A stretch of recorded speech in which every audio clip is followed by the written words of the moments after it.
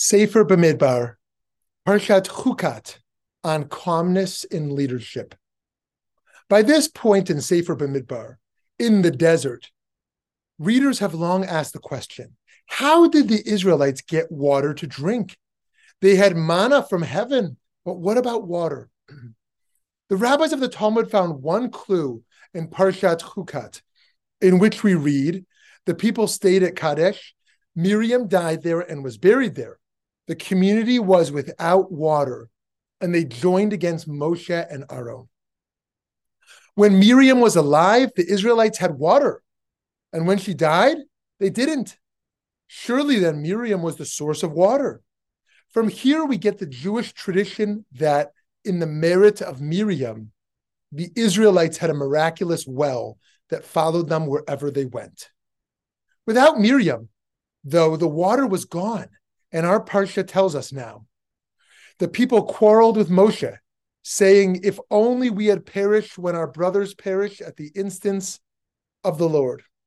Why have you brought the Lord's congregation into this wilderness for us and our beasts to die there? Why did you make us leave Egypt to bring us to this wretched place? A place with no grain, or figs, or vines, or pomegranates. There's not even water to drink. God's presence soon appears to Moshe and Aaron, and God says to Moshe, you and your brother Aaron take the rod and assemble the community, and before their very eyes order the rock to yield its water. Thus you shall produce water for them from the rock and provide drink for the congregation and their beasts. Moshe follows God's orders, and then Moshe says, listen, you rebels, shall we get water for you out of this rock? The Torah tells us, and Moshe raised his hand and struck the rock twice with his rod. Out came copious water, and the community and their beasts drank. Then, for reasons that have confused readers for millennia, God says to Moshe and Aaron, because you did not trust me enough to affirm my sanctity in the sight of the Israelite people, therefore you shall not lead this congregation into the land that I have given them. As we know, resulting from this incident, Moshe and Aaron both die before the end of the Torah, and the respective ages of 120 and 123, and neither of them makes it to the promised land. But why? Why did the brothers actually do, what did they actually do that demonstrated a lack of trust or public reverence? According to Rashi, who liked to find the Torah's most straightforward answer, Moshe's disrespect came in the way he hit the rock to produce water rather than speaking to it as he had been specifically instructed. Rashi comments that if Moshe had simply spoken to the rock, the Israelites would have thought, what is the case with this rock, which cannot speak and cannot hear and needs no maintenance? It fulfills the bidding of the omnipresent God. How much more should we do so? But instead, the Israelites see Moshe using the rock as a mere tool for the benefit of their own comfort. Hence, the offense to God's sanctity. That's Rashi. In the world of Nachmanides, the Ramban, the sin came from Moshe saying, shall we get water for you out of this rock? As if it were Moshe and Aaron, not God, miraculously sustaining the Israelites. However, according to Maimonides, the Rambam, the sin at hand was Moshe's growing anger with the people. Listen, you rebels, Moshe seemed to yell. Rambam points out that Moshe, as the greatest prophet, is a representative of God. And if Moshe is angry with the people, they will think God is angry at them. The sin here then is Moshe's misrepresentation of God's will. I think Rambam's critique of Moshe provides us with a lesson that is still crucial today. It's often easy and tempting for leaders to become angry at those who follow them. Yes, just as the Israelites blamed and complained to Moshe, we often deal with seemingly unfair criticism in their own leadership roles, be them at work, at home, or in our communities. But it is the job of a leader to demonstrate kindness and focus despite what they perceive as mistreatment. Rising above the noise is an indispensable leadership skill. A true leader, we learn from the Jewish tradition, resists being set off by the accusations of agitated masses because they know that such complaints are not personal, but the result of the frustrations they encounter in their own lives. To be sure, there is a place for leaders to respond to criticism, but they must do so with calculation and introspection, not unfiltered emotion. There's nothing wrong with being angry, and we should find healthy spaces to process that. But leadership requires the ability to contain anger and channel emotions in a direction that benefits everyone. It's not always enjoyable to wholeheartedly serve those who seem to be out to get you. And sometimes the slights against you from any unappreciative people can quickly add up. But that is the burden that comes with leadership. On the other side of the equation, those in follower roles are certainly capable of making the leaders' jobs easier. We don't need to be like the complaining masses, and we can instead focus on all our mentors do for us, rather than making their lives difficult. And sometimes a person has done the taxing work for leading people for simply longer than they can handle, and the gap between a leader and their followers grows too large for the old arrangement to remain in place. A person might even reach a level of experience and accomplishment so great that they can no longer relate to the average community member. Just as a CEO might have no way to be on the same page as an intern, Moshe, who led the Israelites out of Egypt and communed with God on Mount Sinai, was maybe living in virtually an entirely different world than that of those he was leading. The Israelites, as they came closer to entering the land of Israel, were approaching a new stage with new kinds of demanding challenges for whoever the leader would be.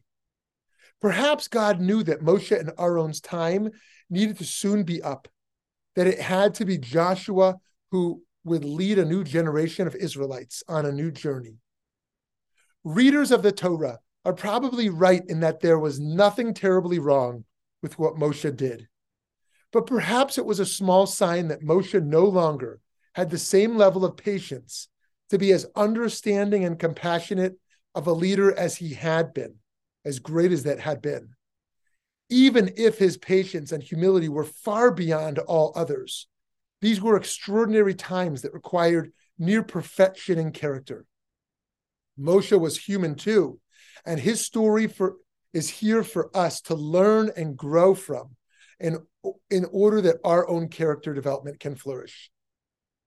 Maybe God was saying that heading into the next stage of Israel's journey, the nation needed the fresh perspective of someone prepared to deal with both God and the Israelites at the same time, whereas Moshe was now more aligned with the will of God than with the will of the people. Perhaps God wasn't so much punishing Moshe as recognizing that it was a decision in the best interest of the collective, that Moshe's time will end at age 120, and Joshua's time to take over would follow.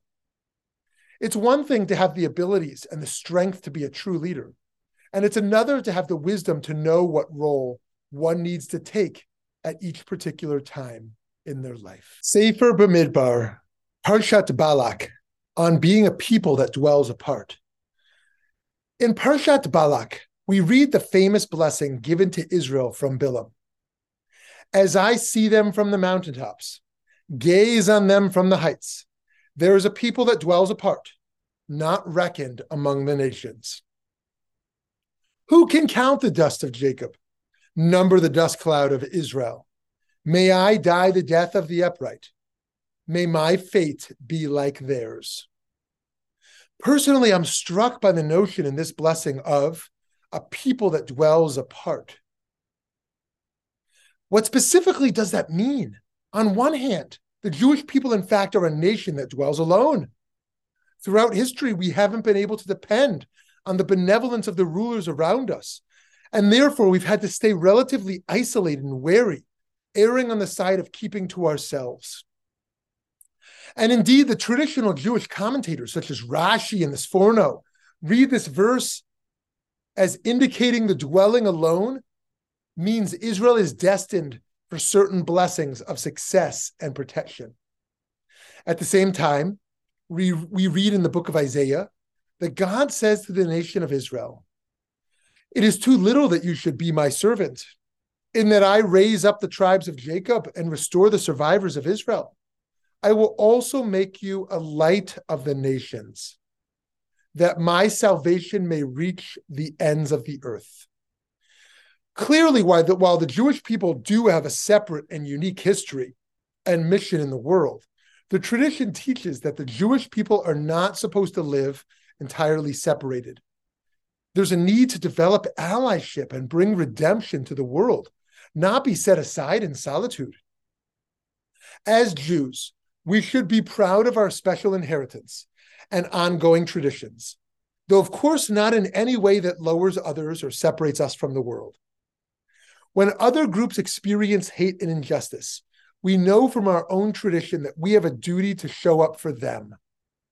And from the relationships we build, we hope others will feel called to stand with us in our times of distress as well. Further, while solidarity is crucial pragmatically, we know it is equally important spiritually.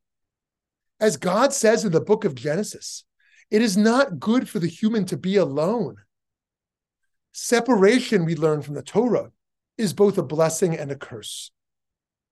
One of the best examples of this tension in our world today is the current state of Israel, which is constantly demonized by its neighbors and other nations, and as a tiny state stands alone among those who wish to destroy it. And yet we know that dwelling alone should not be Israel's destiny. Despite current realities, we should not accept separation as a destiny set by God. We know we should instead continue to seek diplomatic engagement, relationship building, and mutual understanding.